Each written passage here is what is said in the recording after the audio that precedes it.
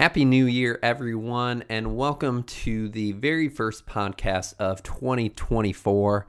This is the Mastering Miles podcast powered by Bioendurance PT and Performance.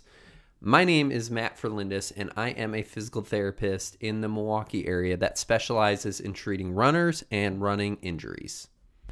I'm very excited for this episode because I'm going to be chatting with one of my best friends, Noah Bernhardt, who is a physical therapist and very experienced endurance athlete himself.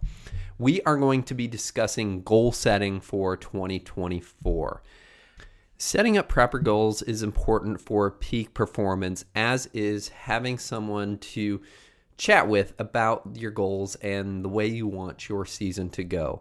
That's why I'm very much looking forward to broadcasting this conversation, because Noah and I constantly have these conversations with each other. So I'm looking forward to being able to broadcast this episode to give some insight into what our conversations are like overall when relating to goal setting.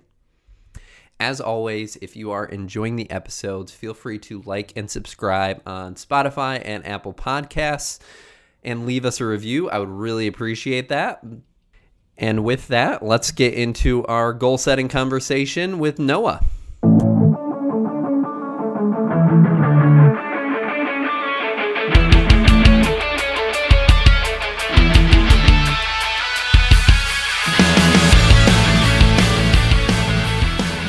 What's up, everyone, and welcome back to the podcast for this very special first episode of 2024. I have with me one of my best friends from PT school and beyond, Mr. Noah Bernhardt. Noah, would you like to introduce yourself? Yeah, hi, my name's Noah. I'm a physical therapist in the Southern California area. And like Matt said, we're BFFs that go way back, PT school, bonded over running, cycling. I think we first met when it was a rainy day and I couldn't ride my bike back from the library, and Matt was kind enough to give me a ride, and that's where it all began. Sparks flew, and here we are now, almost 10 years later, and Matt's crushing it with his podcast, and I'm super stoked to be here. Awesome. Thanks, Noah. I still remember that day vividly. And I also still remember the first 50-mile bike ride that you took me on and how I absolutely bonked and overheated for like the last 10 miles. And we have this epic picture of like me lying on the ground, just absolutely exhausted. First time I ever rode 50 miles on the bike. So I always think of that on my long bike rides. Man, that I remember that. I felt so bad because I remember we had this big plan to go to downtown Milwaukee, and that was like, yeah, just at the 25-mile turnaround when we got to the lakefront. I just remember like speeding down, what is that, like Wisconsin Avenue, I think, and there's all these like cobble roads and just like a ton of traffic. And like it was just a brutal first like 50 miler, but look at you now, like Yeah. just destroying Ironmans and going for 100+ mile rides on the I, reg. I don't know if destroying is the right word, but I appreciate that. I appreciate that encouragement there. Yeah, man, you're doing awesome. So this episode is, with it being the start of 2024, always a lot of talk about goals, and that's exactly what this episode is going to be about. All about setting our goals up for the year and kind of how we follow them and everything like that. And the reason I asked Noah to be on is, of course, we have been really good friends ever since PT school. And honestly, we always have these conversations with each other no matter when we get together, when we chat. We're always chatting about kind of what our goals are, discussing self-improvement, and I think it's pretty useful to have somebody that you can share those conversations with in order to constantly improve yourself. So I'm kind of pumped that we get to actually broadcast this conversation since a lot of times we have these conversations anyways. Yeah, me too. It feels like a really great, like natural kind of annual kind of recap, but also forecasting into the new year. So Yeah. thank you for always being a sounding board and a buddy in all these endeavors that we go through. Back at you, Noah. So speaking about recap, how did your 2023 go overall, Noah? Kind of what did you accomplish? I know you had a lot of races this year, so how did it all go and what did you learn from it? Yeah, it was really good. Looking back, it happened so fast, and there's definitely a lot of things that went on. So, yep, in February, I did the American Birkebeiner, which is a 31-mile cross-country ski race. Second time doing it, and I got a PR by about 10 minutes, which was great. My goal for that one was just to not cramp up at the end because the first time I did it, like my muscles were seizing and it was just brutal. A brutal finish, probably one of the worst finishes of any endurance event ever. So that was a great success. And then after that, I did Grandma's Marathon with you, Matt. Hmm. And that was not the best success for me. It was definitely my slowest marathon, but it was super fun. And I definitely encouraged me to get out there and do it again. An event I would love to do at least one more time in my lifetime. But I think my biggest takeaway from that race was just the importance of tapering. Because I did like a series of 20-mile like long runs. I think I did a 20-mile long run like 3 consecutive weeks before that. And so I had like a 2 week taper. So it was like 20 mile, 20 mile, 20 mile, and then I think maybe like 10 miles, and then 10 miles, and then the race. So it's just like I think I overtrained for that. Um, but Do you think your legs were like a bit fatigued going into it with all of those 20-mile runs in the bank for you personally? Oh, for sure. Yeah, they definitely did not feel fresh. They did not feel fresh at all. And I remember chatting with you. The other thing too was I'm a big fan of yerba mate for like races and stuff. It's kind of always been my like go-to. But I remember like getting to the starting line of that race after drinking my yerba mate, and like my resting heart rate was already like 100 something. And I was like, oh gosh, this is not good. So I think it was, yeah, leg fatigue, um, just not not proper tapering, and then also um, yeah, I think too, just kind of the fatigue of travel because I was coming from California, and just kind of being in a foreign land, and there was a lot of socializing beforehand. Staying in the dorms, I know Matt, you and I shared the dorm with our significant others, so it's just the four of us in this tiny little two-person dorm. Like we were both squeezed into uh little twin beds, and I I've don't told think so anyone many slept well that night. I've told so many people the story about how we just all like crammed into that dorm room, but hey, it got the job done. Maybe not as super effective as we'd hoped for, but it was quite the experience. I had a blast. I felt like I was in college again. I was like ready to, sneak a beer into the dorm and have a great time. Thankfully, we didn't. That would have really made for an even worse race. Yeah, that is But I thought it indeed. was fun.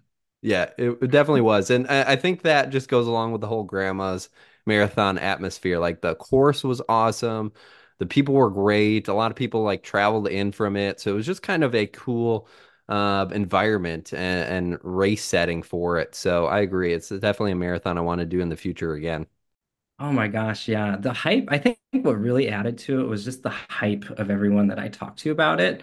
As a PT, we are having small talk and conversations with patients all day. And it would inevitably kind of come up what my plans were for the summer. And so even then, like I had patients like tell me about it.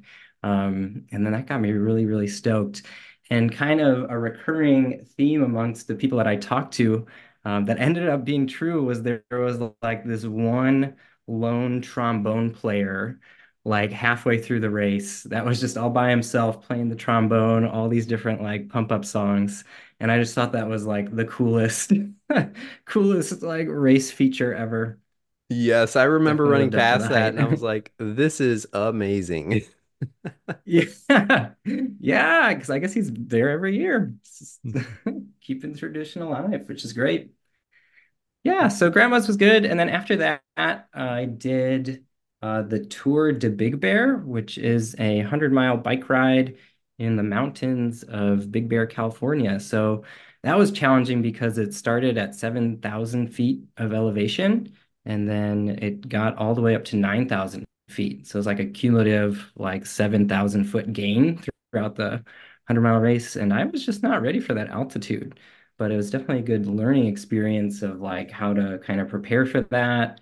Um, there were a lot of aid stations that had cold towels that you could like put on your neck as well. That was the other factor too, is that it was in like early August. And so in Southern California, it gets pretty hot. Like I think it was like 85 degrees at that time. So it was just a really hot day at elevation. And so those cold towels made a huge difference. So definitely going to load up on those uh, whenever I'm in a hot endurance race.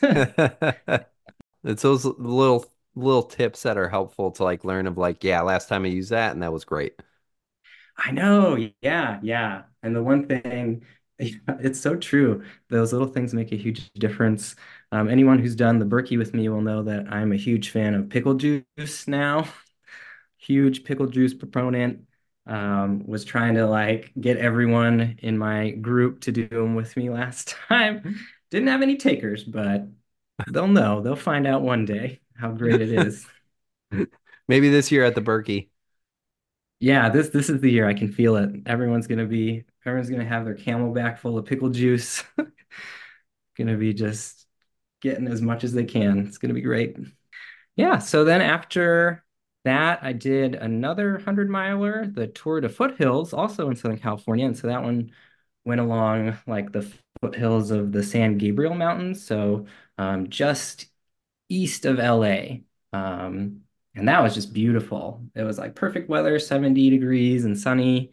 I got a flat like at mile 15, but super easy to fix. And then was able to get to the aid station to get a full pump up on my tire. And there were like burgers and hot dogs and pizza at all the aid stations. It was like the most unhealthy fueling I've ever done in my life, but it was so much fun.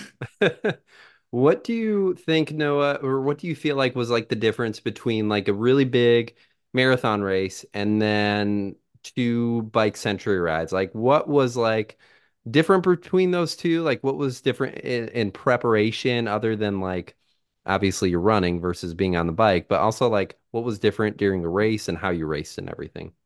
I think just the amount of time. For me, marathons have typically, I guess the grandma's marathon took me, I think it was like 3 hours and 25 minutes or 3 hours and 30 minutes, somewhere around there. And the Big Bear bike ride was like 6 hours and 40 minutes. So it was just like the sheer volume of time. I'm also a much like faster runner than cyclist. So just trying to build up endurance and speed for that was a little more challenging. I didn't really focus on speed at all though. It was really more so just trying to get those miles and hours under my belt. Fueling was definitely a big part of that too. Just experimenting with like goos and what I really enjoyed is actually Fig Newton bars. That's kind of my go-to now. Um, and we have at my work, they give us like free Kind bars. And so I also am a big fan of Kind bars as well. Those really seem to perk me up on my ride. Awesome. Yeah, you can't pass stuff like that up when it comes for free, for sure. Oh yeah, that's my favorite. It tastes better when it's free. I don't know what it is. So with all of those races that you did, like there's a lot of variety there. You know, you did cross country skiing, marathon, two century rides. What is like your big takeaway, overarching theme that you learned kind of from the year overall? I think to spread out events a little more, or maybe not spread them out, but maybe just be more intentional about rest and relaxation. I guess I just find a lot of joy in exercise. And so it's kind of my daily routine. I get up, I eat my breakfast, and I go work out, whatever that may be, like running, lifting, cycling. And I guess with my job and with California traffic, my sleep time is a little bit less than I would like. So I think just prioritizing that a little bit more would keep me fresher and able to perform at a higher level, hopefully. That's a good takeaway. I Yeah. mean, those are always important things, and recovery is one of those like really big things that I think a lot of people can do better on, especially in the endurance field of it. And I think we're learning so much more about why recovery and all of that is kind of so important for us, but it's always something that we can probably constantly improve on and get better at. We'll get into some process goals a little bit later, but that's one of my big process goals related to recovery and sleep and all of that. It's just an area that we definitely need to be hitting and constantly improving on as runners and endurance athletes. Yeah, for sure. I think one of the best points you've made in an earlier podcast was just how sleep is like the one of the best performance enhancers that we're aware of. Just getting like a solid at least 7, ideally 8 hours of sleep per night can just really go a long way. Yeah, Yeah. 100%. And kind of going off of that, like we're talking about like recapping 2023, and when Jack and I were talking about sleep, we were talking about just trying to be consistent with it. And that was kind of my own big takeaway from 2023 is just how important consistency is in terms of like consistency of training, consistency of sleep, whatever it may be, even in like career and business, with like starting bioendurance, it's been all about trying to be as consistent as possible on so many different things. And so I think that was my biggest takeaway from 2023 is just trying to be consistent with your training. And it's not about trying to, do big things on a daily basis, but just trying to improve a little by little by little every single day. And each workout doesn't have to be an absolute, I got 100% better with that workout, but just getting 1 to 2% better each and every time is just so important. And I think it's a lot healthier that way too, instead of trying to take big swings at it. Oh, for sure. Yeah, just chipping away at things. I always like to think of the movie Shawshank Redemption. I don't know if you've ever seen that movie, Yes, one of but my that's kind of, favorites. oh my gosh, yeah, that always gets me super pumped up. I remember some like dark nights in PT school where I just pop that movie on and be like, all right, I can do this. But anyway, what he does in that movie, he just like over years, he just like chips away through the tunnel and then he's finally able to break free. Spoiler alert for people who haven't seen Shawshank Redemption. I guess I should have said that first, but yeah, that's that's what I always think of when it comes to like big things like this, because you can't just do it all at once. It really does take a little bit every day. Yeah, 100%. So, speaking of that, we kind of recap the 2023. So, going into 2024, like what are your big goals for the year, Noah? Sure. So I have the Berkey coming up again here in February. That's another traveling race for me. So I'll be flying back to Wisconsin to do that. So yeah, definitely learned a lot from the traveling to Minneapolis for grandma's marathon. So I think the key with that is to kind of get in a little bit more rhythm. I think I'll give myself a little more time to get there and kind of settle in, so that it's not like a big rush and maybe not put as much socialization on my plate beforehand, which will be tough because I'll be home and I'll want to see everyone. But that definitely was tough last time, just kind of that, like, I guess, social exhaustion from like hanging out with so many people. So yeah, Berkey's a big one. I'm really excited to see that crew. Um, and with that, the goal, performance goal is to just finish because in Southern California, we don't really have as much access to cross-country skiing down here. There is one place, but it relies on natural snow, which makes it a little tough because you're just kind of dependent on the weather. There's no place that makes snow like in the Midwest. But process goal for that is to just take advantage when there is snow and I have a free weekend to just get out there and grind. Awesome. And Awesome. so, yeah, yeah, I, yeah. I like it. What other races or events do you have this year? Yeah, so after the Berkey, I'm going to do the Tour to Big Bear again. That'll be in August. And that I'm really hoping to get in the mountains and train a lot more so I can get a little more adjusted to the altitude, get up those RBCs, those red blood cells a little bit more. And then hopefully finish like sub 6 hours and 15 minutes. So Awesome. shaving about half hour off that time would be great. I suppose another like process goal with that, I don't know if it'd be process or performance, but my drivetrain on my bike is looking pretty rough, and I think that might be slowing me down a little bit. So I'm hoping to learn some mechanical skills in order to do some replacements on there. Have you been like maintaining it, oiling the chain and cleaning it off and all that kind of stuff with it? Or is it just Not starting to fall as apart? Oh, I not as much as I should. I like just cleaned the chain the first time this year. I cleaned it like, man, maybe 2 or 3 years ago. And oof, it took forever. It was so gross. It was so grimy, so dirty.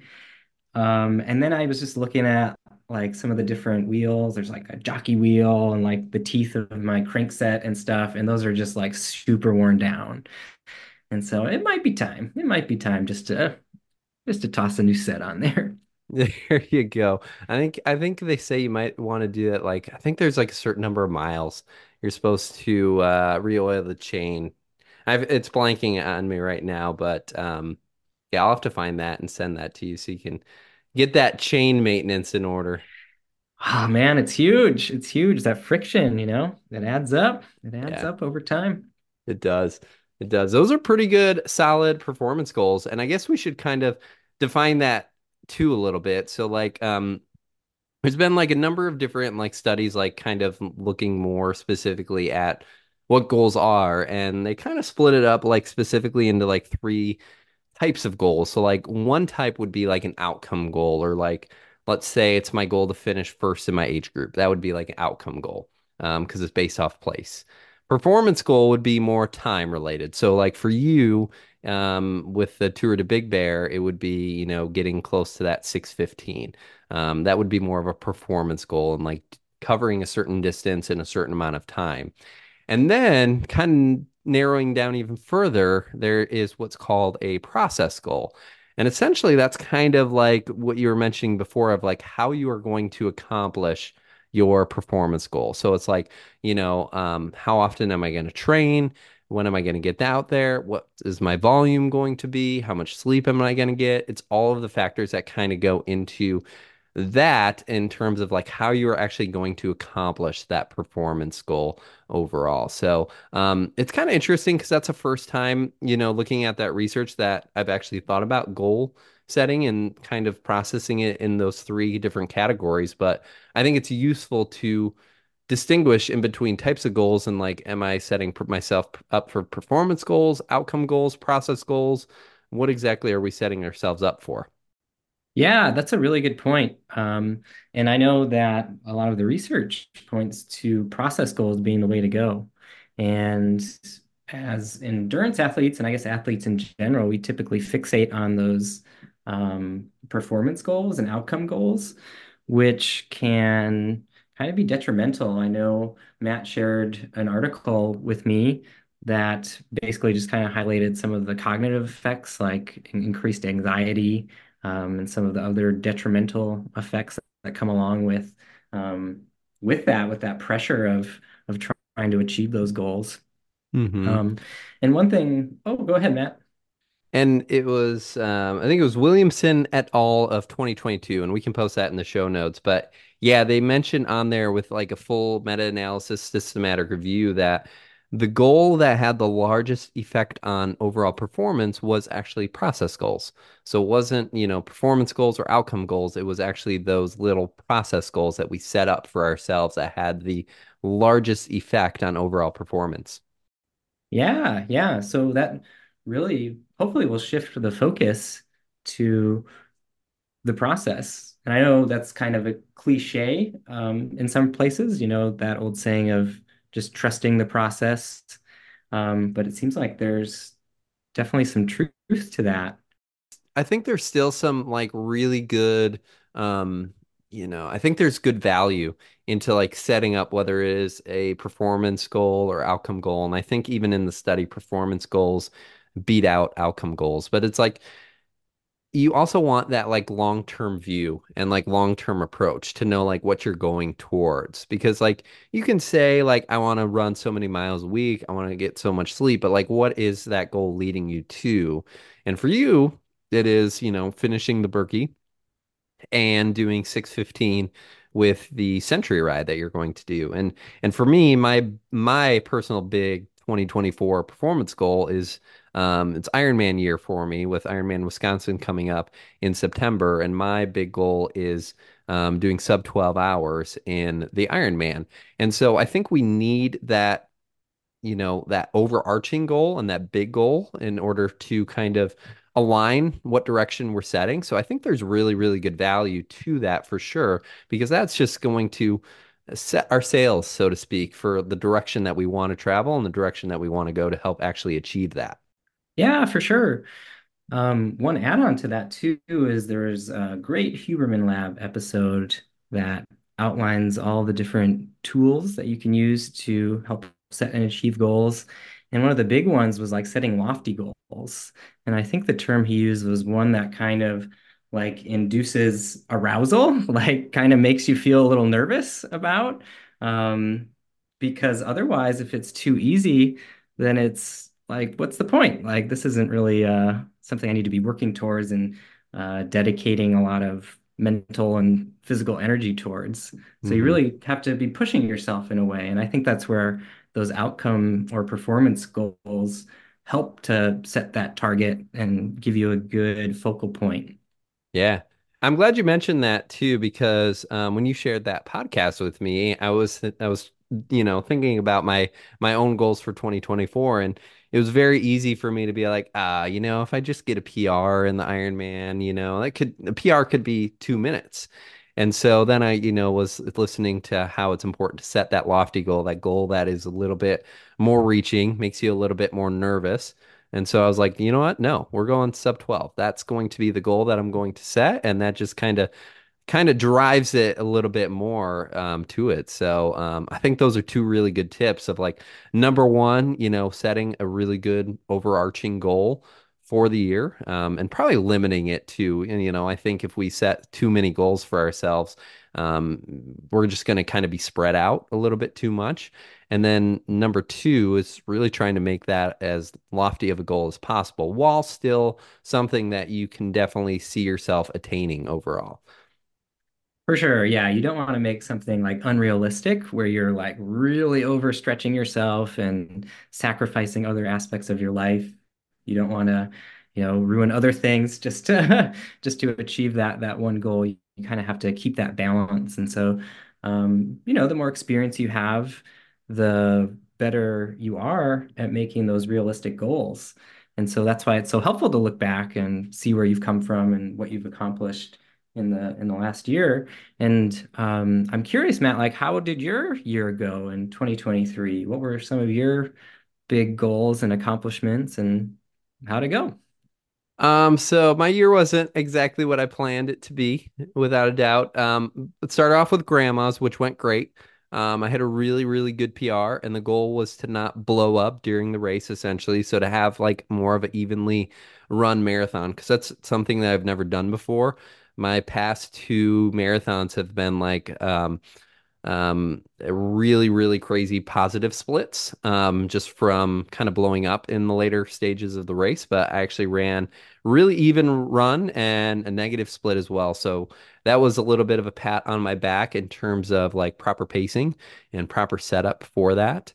Obviously, the goal was to do Ironman this past year, except I ended up getting sick in July. And so I had to shut down training, and so that goal wasn't achievable anymore, which was kind of a tough pill to swallow for sure. But I know as endurance athletes, we've all probably been there before.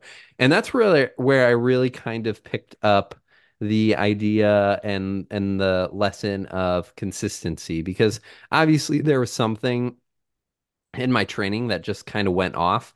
And I think it was looking back on it, I think it was more of my own recovery and not being as consistent with things as I probably should have been, which probably led to my immune system being a little bit more weakened from the race. And as a result of that, coming down with some sort of sickness or illness that kind of put me out for the rest of the year. So that was the biggest thing. So I didn't get to race as much as I would have liked in 2023, but that's what 2024 is for. Yeah, yeah. And I really like that reflection and that looking back. And I'm curious, like, what would you have done differently in terms of recovery and rest? And what might like that process look like for you? Yeah, so May and June were two great months for me, but two more stressful months for me looking back on it. And I think that was the difference maker because May and June we had like the final push to grandma's. So training was going really, really hard and trying to get the volume. And training, I think, went really well. I think that I did that in a very, very smart way where I didn't take any huge jumps in weekly mileage or anything crazy like that. However, May and June was actually when I was starting bioendurance, getting the clinic set up, getting everything off the ground running. And so I think because of that, there was a decent amount of stress going on in my life. Not bad stress per se, but just a lot of stress and anxiety related to that and all of the changes that were going on with starting a business, with having a different schedule, with getting things set up, everything of that nature. And so I think the stress kind of had an impact on me. And I think because of that stress and because of everything that was going on, I did not place as much emphasis on recovery, on getting quality sleep, on getting quality rest days. So I think that was probably looking back the downfall for myself and like what ended up kind of making me more susceptible to illness. Yeah, that's a really good point that you bring up too, because we often think about just the physical load of running, but we don't really think about the cognitive load of running and the cognitive load that we undertake with other aspects of our life, with work, relationships, business, starting something new. I can totally relate to that with the starting. I didn't start my own business, but I started a new job. Just I guess it was a month and a half, or no, it was a month before grandma's marathon too. And I didn't even think about that until just now. That probably played a role in that performance. Um, so I'm curious though, like, how do you monitor that? Like, how do you take stock of where you're at? And how do you like recognize when you're kind of pushing yourself beyond your limits, not from like a physical standpoint necessarily, because we have Strava, we have different ways of like measuring our physical load. But how do we like take stock of our mental load and like our stress load? So I'm really glad you brought that up because you just jostled my brain for a study that I found earlier this year that was literally about this subject. I believe the study was by Saw et al. In the British Journal of Sports Medicine back in 2016, and the s- title of the article was Monitoring the Athlete Training Response, Subjective Self-Reported Measures Trump Commonly Used Objective Measures. And essentially, the test was looking at specifically, like, what do we look like to figure out how we are recovering? Should we look at our resting heart rate? Should we look at like heart rate variability, like all of those things that you mentioned? Or should we go more off of subjective or how we feel in terms of our energy, anxiety, or depression, fatigue, mood? And honestly, what the study found was subjective measures perform better when measuring an athlete's response to training and their well-being. So honestly, and this occurred both with acute training or like how you feel today after a workout, as well as like chronic training loads. And I thought that was super profound to know because we have all this technology, but really kind of what it can come down to is like assessing how you're feeling. Like, are you feeling more low energy? Do you feel more tired? Do you feel more anxious? Or do you feel more stressed? Are you sleeping as well?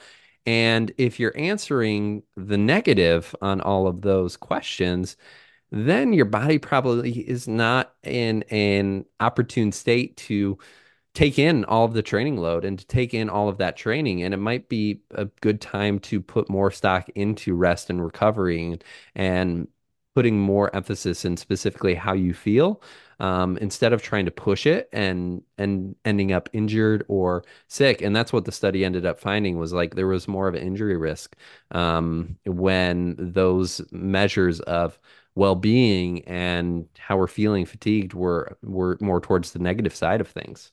Wow, that's awesome. That's super helpful. So would that be just like like you wake up in the morning and then you just kind of go through those questions and depending on what your answer is, kind of adjust your load or your training regimen based on that?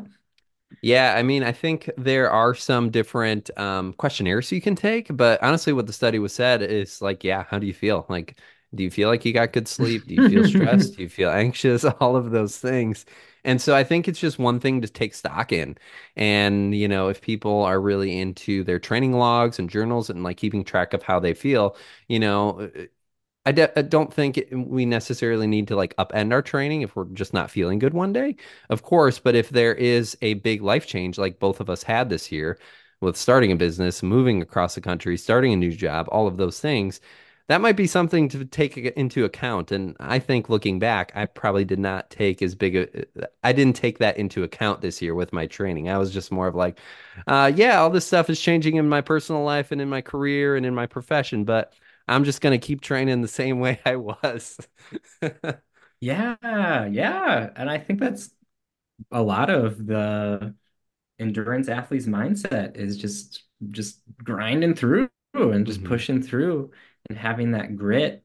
And I feel like it's such a delicate balance of like, is this really progressing my um, ability to perform and to participate in the sport, or is it hindering it? And that's just such a hard question to answer and to gauge whether or not what we're doing is really helping or is it hurting? Because there's Hmm. definitely times to grit and grind, and there's definitely times to rest. And so it's helpful to have those kind of check-in tools to have at your disposal to Hmm. gauge that. And this has come up a couple of times in the podcast, but it's also helpful to have someone that you can bounce ideas off of and bounce how you're feeling off of, whether it is a coach or a close friend, or whatever it may be, and just being like, hey, this is how I feel. I want to keep pushing, but is it smart for me to keep pushing? Hmm. And that type of thing. I was a few weeks back, it was maybe like 6 or 7 weeks ago. I was running in Lapham Peak and doing a nice trail run. It was a beautiful Sunday. Like it was 50 degrees, great fall day, leaves all over. But because the leaves were all over the trail, I couldn't see any of the ruts in the ground, and I ended Oh up spraining my no. ankle fairly badly. And like Ooh. any distance runner, I, kept running. And so even though the ankle was like a little bit sore and whatnot, and then I had to like go back to my mind of like, okay, what would I tell a patient to do? And so I ended up calling my wife, Megan, who is also a physical therapist. And I essentially just said on the phone of like, I just need you to tell me that I shouldn't run anymore. And for the state of my ankle, I should not run anymore. And she was like, yes, just walk back to your car and drive home. And I was like, thank you. That's all I needed to hear because honestly, if I had not have heard that, I probably would have just tried to keep running and would have tried to finish my workout. Oh my gosh, this is so good, Matt. Yeah, I am so guilty of that.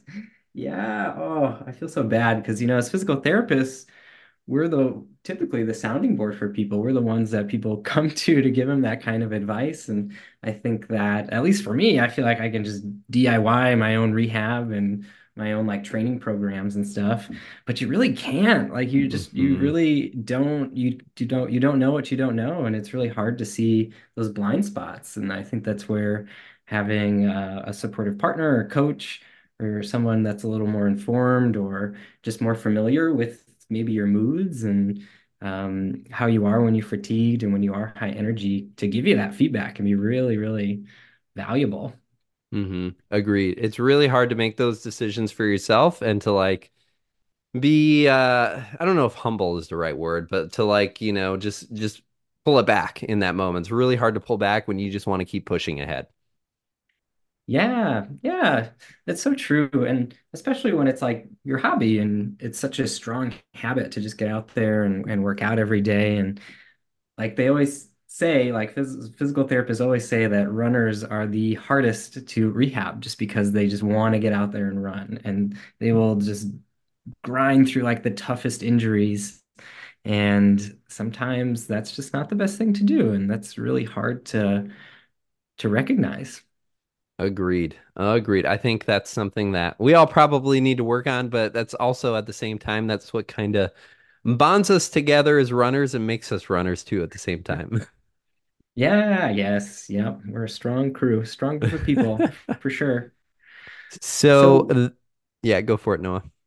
oh, sorry, I was just wondering if there were any other races or anything else from 2023 that's stuck out at you or that you wanted to recap.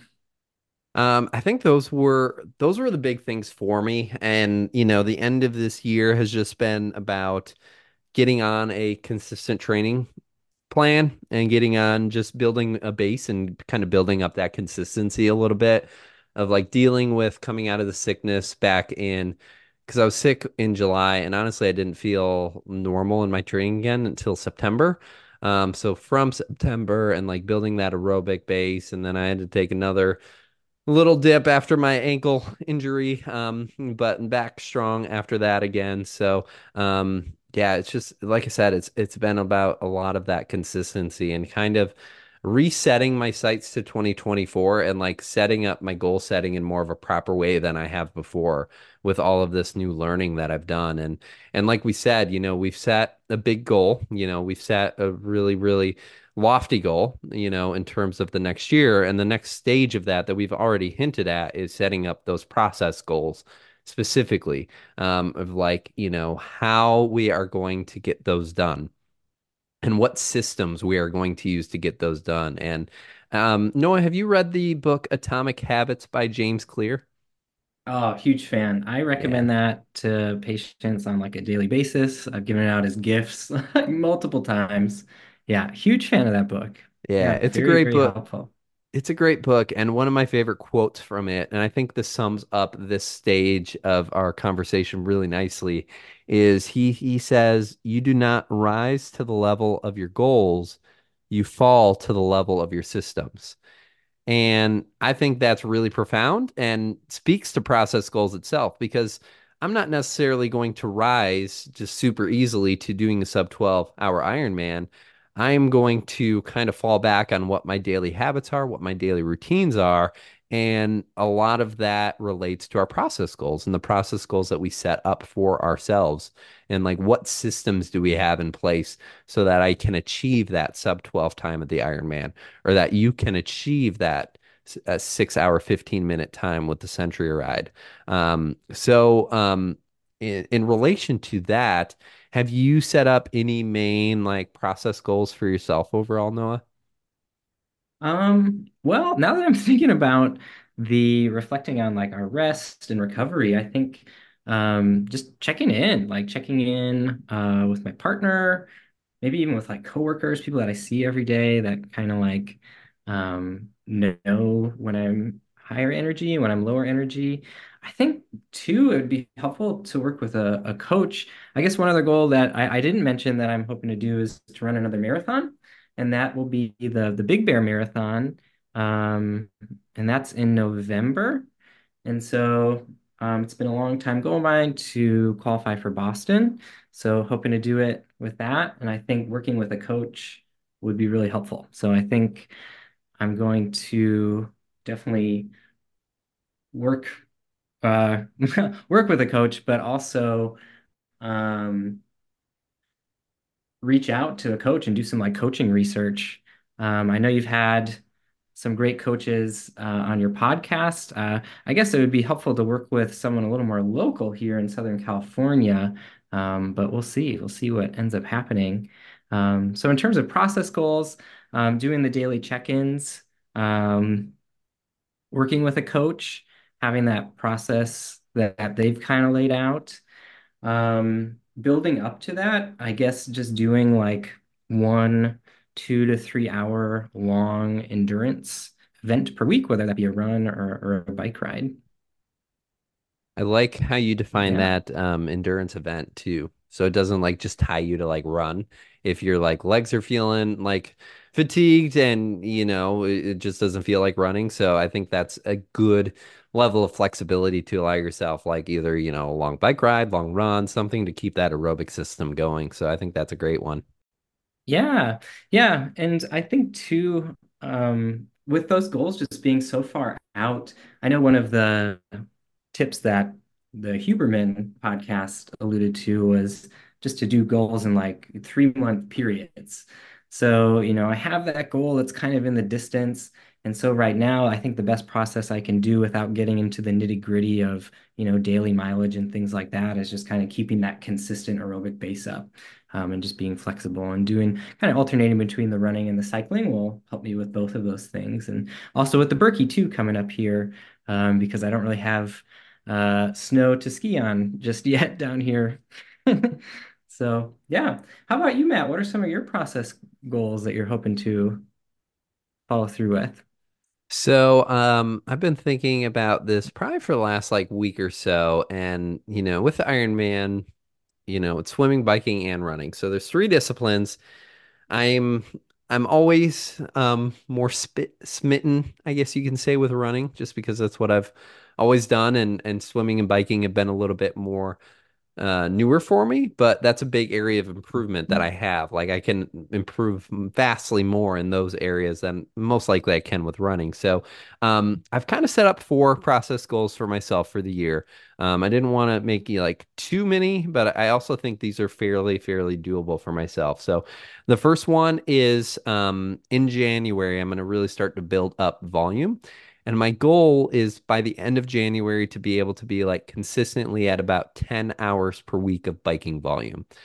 So being on the bike for at least 10 hours a week consistently, kind of February, March, all the way through the summer, especially in the summer with a lot of riding. Just because to build that bike volume and to get used to it and get my legs used to that 112, because I think that's probably the biggest improvement that I can make in order to get me to a sub 12 time. Um, I'm also not the greatest swimmer, so I want to spend at least 3 days the week, 3 days a week in the pool or open water doing a swim workout at least 3 days a week. Um, and then I also want to make sure I get some form of strength training in 3 days a week as well. And then last but not least, it is my goal to average 7.5 hours of sleep a night. The research ranges from like 7 to 8 hours being beneficial. So I'm going to go right down the middle and go with 7.5. So that those are my process goals kind of leading in. And I think those are the ones that will probably have the largest effect on me being able to reach that big sub 12-hour Ironman goal that I have for 2024 overall. That's awesome, Matt. Yeah, running is my first love too, so I totally understand the other ones taking a back burner, those side chicks that you just, can't get to as easily. You got that main one you just want to stick with. But I really like those. I like the idea of kind of assigning specific hours to, being in the saddle for 10 hours, sleeping for 7.5. Weight training, though, like what would be kind of the some of the parameters that you would set with weight training? That's kind of a generic um, process there. Would it be like with those three events? I know swimming obviously involves a lot of arms. Would it be more leg focused? Would it be more arm focused? Or how would you divvy up the weight training sessions? It's probably going to distribute more towards the legs, but there's definitely going to be some arm in there as well to develop more power with the swim stroke. But my goal is to just be again consistent with strength. Um, I preach it a lot to runners, and I do a lot of strength training myself. But I feel like I can be more consistent and get myself to the point where I think a big goal of mine this year is to once I've kind of adapted, is to get myself to the point where I can do like low reps, higher weight. Because I've always been one to kind of go like, typical 2 to 3 sets of 10. But I think there's a lot of merit into going more on the strength route and trying to do lower repetitions, higher level of weight. And that's something I've never trained myself in.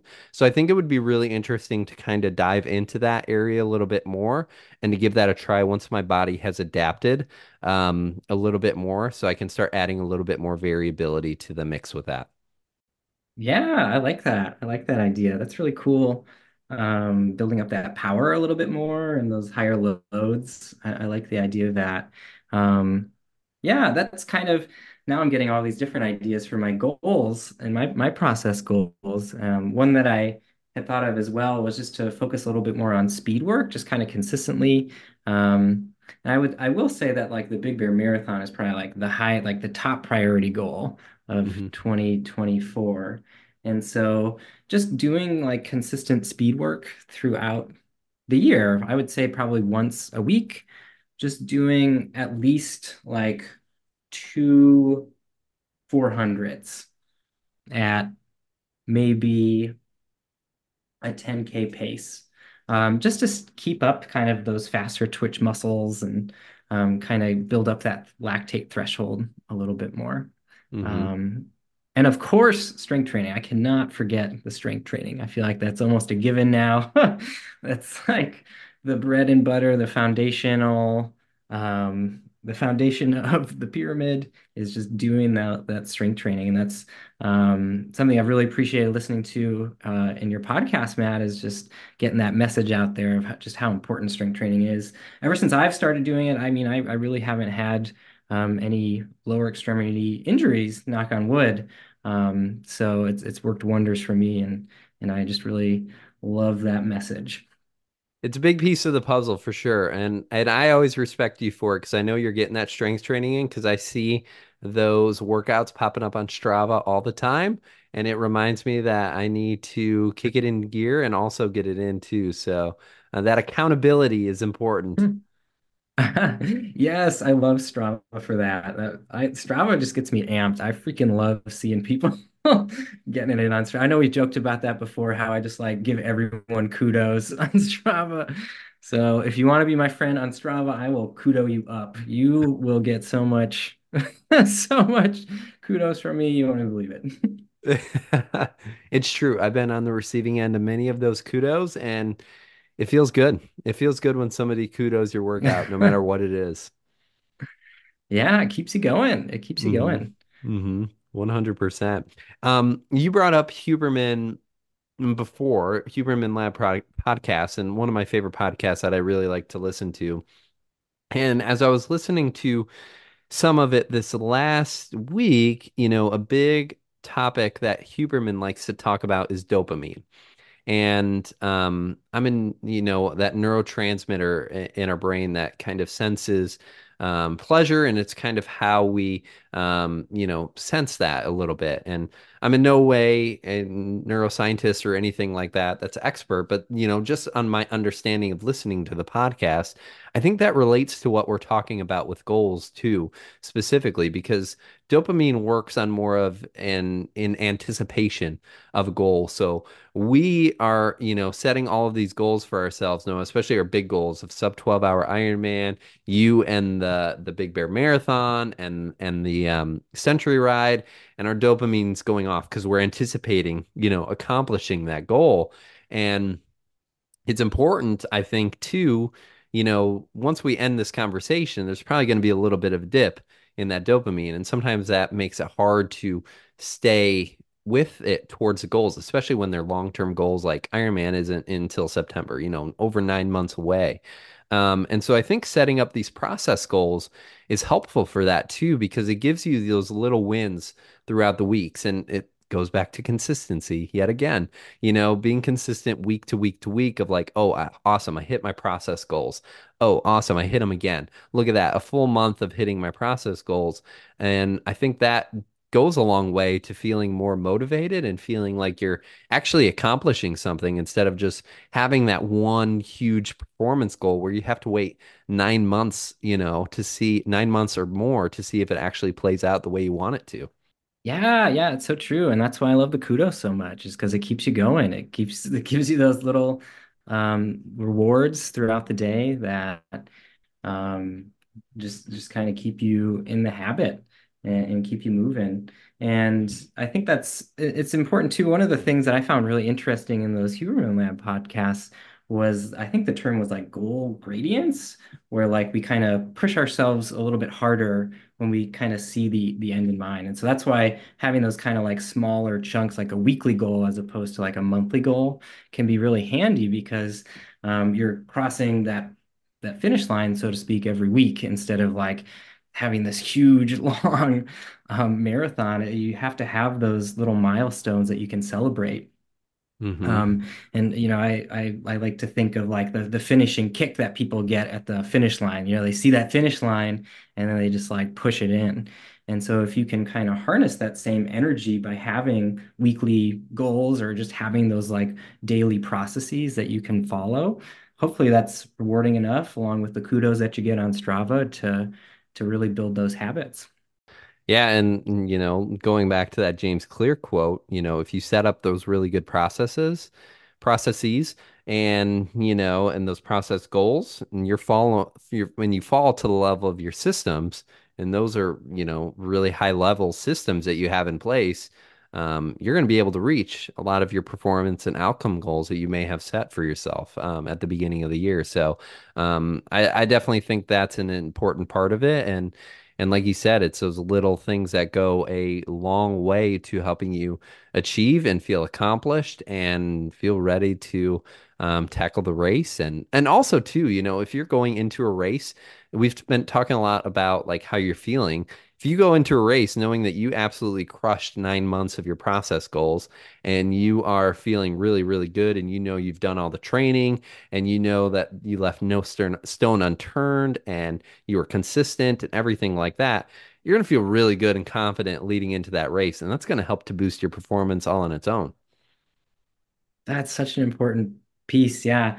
I've definitely like I remember even thinking at grandma's like getting to the starting line and like looking at how high my heart rate was, just reflecting on like how tired I was like in the days leading up to it. Like I just mentally wasn't like there, and like knowing that maybe I had maybe overtrained and not quite tapered the best, and like my process was just kind of out of whack. That can really get in your head, especially in those like grueling middle miles where you're feeling just like trash, your legs are lead, you don't want to push yourself. So yeah, having that mental strength and having the having the like cookies in the cookie jar, as Goggins would say, making sure that you really put the money in the bank and it's there when you're ready for it. So I think that's a really good point. Yeah, I agree. So yeah, I mean, I think those are three really good tips for setting up those athletic goals of like number one, setting up a, one or two, solid performance or outcome goals that you have for the year. Number two, making sure that they are lofty and that you really have to work to reach them, but they're still attainable. And number three, making sure that you're setting up really solid process goals to help you on the way. And I think that if you do those three things, and also, reflect on those as you're going throughout the year, I think you're setting yourself up for quite a lot of success with athletic achievements. And that can even go for a personal life, that can go for professional life, all of those different things too. So I think there's a lot of takeaway that you can take from those ideas. Yeah, for sure. It doesn't just apply to running. I mean, all of these same things we're discussing are what I used to get through PT school and like studying for boards and just kind of all the trials and tribulations, even planning the move. I'm sure you've kind of used some of these tricks and tips when you were starting your business and getting going with the podcast. You kind of just have to take little nibbles and bites and try not to eat the whole candy bar all at once because otherwise you'll throw up on yourself like my anatomy and physiology professor used to say. He's like, you gotta just take little bites, otherwise it's gonna end badly. I don't think I've ever heard that quote before, but I absolutely love it. Oh man, yeah, that one stuck with me. Good guy, good guy. That is awesome. That is awesome.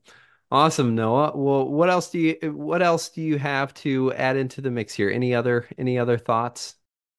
Oh man, I don't think I have any right now. No, I'm just pumped to get going with things. This has definitely inspired me to reach out to a coach to put kind of the systems in place and reflect on just overall like fatigue and stress levels to make sure that I'm not overreaching and that I'm kind of finding that balance between grit and rest. Yeah, I'm just like ready for 2024 now. How about Awesome. you, Yeah. Matt? I feel psyched up, and I think this is so important to have these conversations because, there were a lot of like organic things that, just came up, and that's why it's nice to have someone that you can have these conversations with, and that's why I respect the heck out of you, Noah, and I appreciate the accountability that you give me because having these conversations is really, really valuable for me, and it's nice that we were able to kind of broadcast this conversation, and I think that's so important to have that, have people that you can talk to about this type of thing, whether it is another runner that you run with, whether it's your coach, whether it's your partner, whoever it may be, having someone to chat through these processes and give you different ideas, give you different thoughts.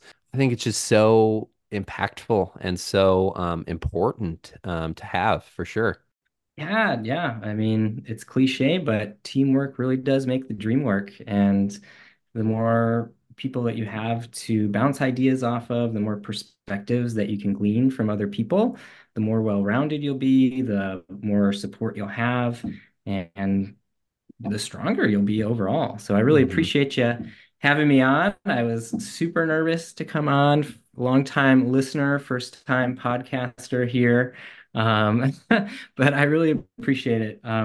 Another thing that I love about you, Matt, is that you always kind of push me to get outside of my comfort zone, which is another really important reason to have people like Matt in your life. Matt was actually the first person to encourage me to do a marathon back in PT school. I would not have done that if it weren't for him. I remember it was like during like a hell week, we had like, 50 exams and all these papers or whatever. And we also had this marathon and, we had trained for it. And it was like kind of a last minute decision for me because I was like, I don't want to spend all this time running when I should be studying.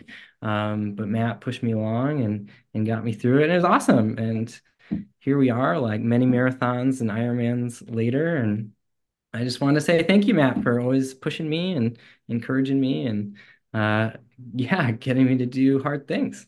Heck yeah, that's what it's all about. I still remember that vividly because I believe we ran the race on a Saturday and it was in like Hmm. late March, early April. So it was like a pretty cold marathon. And then we had a really big, I remember this vividly. We had a really big neuro exam on Monday. That was really Hmm. complex. So literally like probably 2 hours after we finished this race. I think I maybe went back and took a nap for like an hour or something. We were back at the library studying, and like all the next day we were back studying, which I don't recommend because we were just sitting in one place. And I remember us both trying to sit up from our chairs at the time, and it did not go well. Like we were stiff. We could not move. We could not walk. We were Yeah. getting looks. Yeah. It was not good. And so that motion is lotion. And we had to Yeah. study, of course.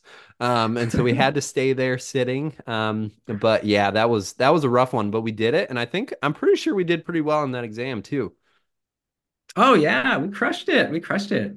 And Hmm. yeah, again, just having the buddy, like the buddy system. I just can't imagine like trying to study being so exhausted after running the marathon. And I do remember that. I remember like hobbling down the stairs, like our legs like super wide apart, just like trying not to bend our knees. Yeah, we were Um, getting really weird looks too. I remember just people constantly like giving us side eye and everything like that. And what we really should have done is we should have wore our finisher medals to the Oh library my both of those gosh. days. We earned it. That would have let them know. Then they would have just respected us instead of looking down on us and thinking we were weirdos. That's for sure. Well, Noah, if people want to find you, follow you, whether it's, where are you, whether it's Strava, all of that good stuff, do you want to share where people can find you and follow you and give you some kudos? Oh, yes. I love the kudos, love receiving them, but I really love giving them. You can find me. My name is Noah Bernhardt. NOAHBERNHARDT. And that's Strava. And then if you want, I guess you could follow my Instagram or my Facebook if you'd like. It's mostly just like hiking photos and stuff, which please join my followers, all like 100 of them. Would love to add another. Yeah, so would love to send some kudos and receive some kudos. And again, Matt, I really appreciate you hosting this and chatting with me. This has been really inspiring and really thought-provoking. Um, and I look forward to doing this again soon. Awesome. Same goes for you, Noah. Like I said, I respect the hell out of you, and I appreciate that role you play in my life of always pushing me and being able to have these conversations too. So I really value that, and yeah, thank you so much. I appreciate it. Yeah, you bet, man. All right, and with that, happy and healthy training, everyone, and yeah, hopefully everyone has a great 2024 and is empowered to set some really solid goals for the year. So we will chat soon.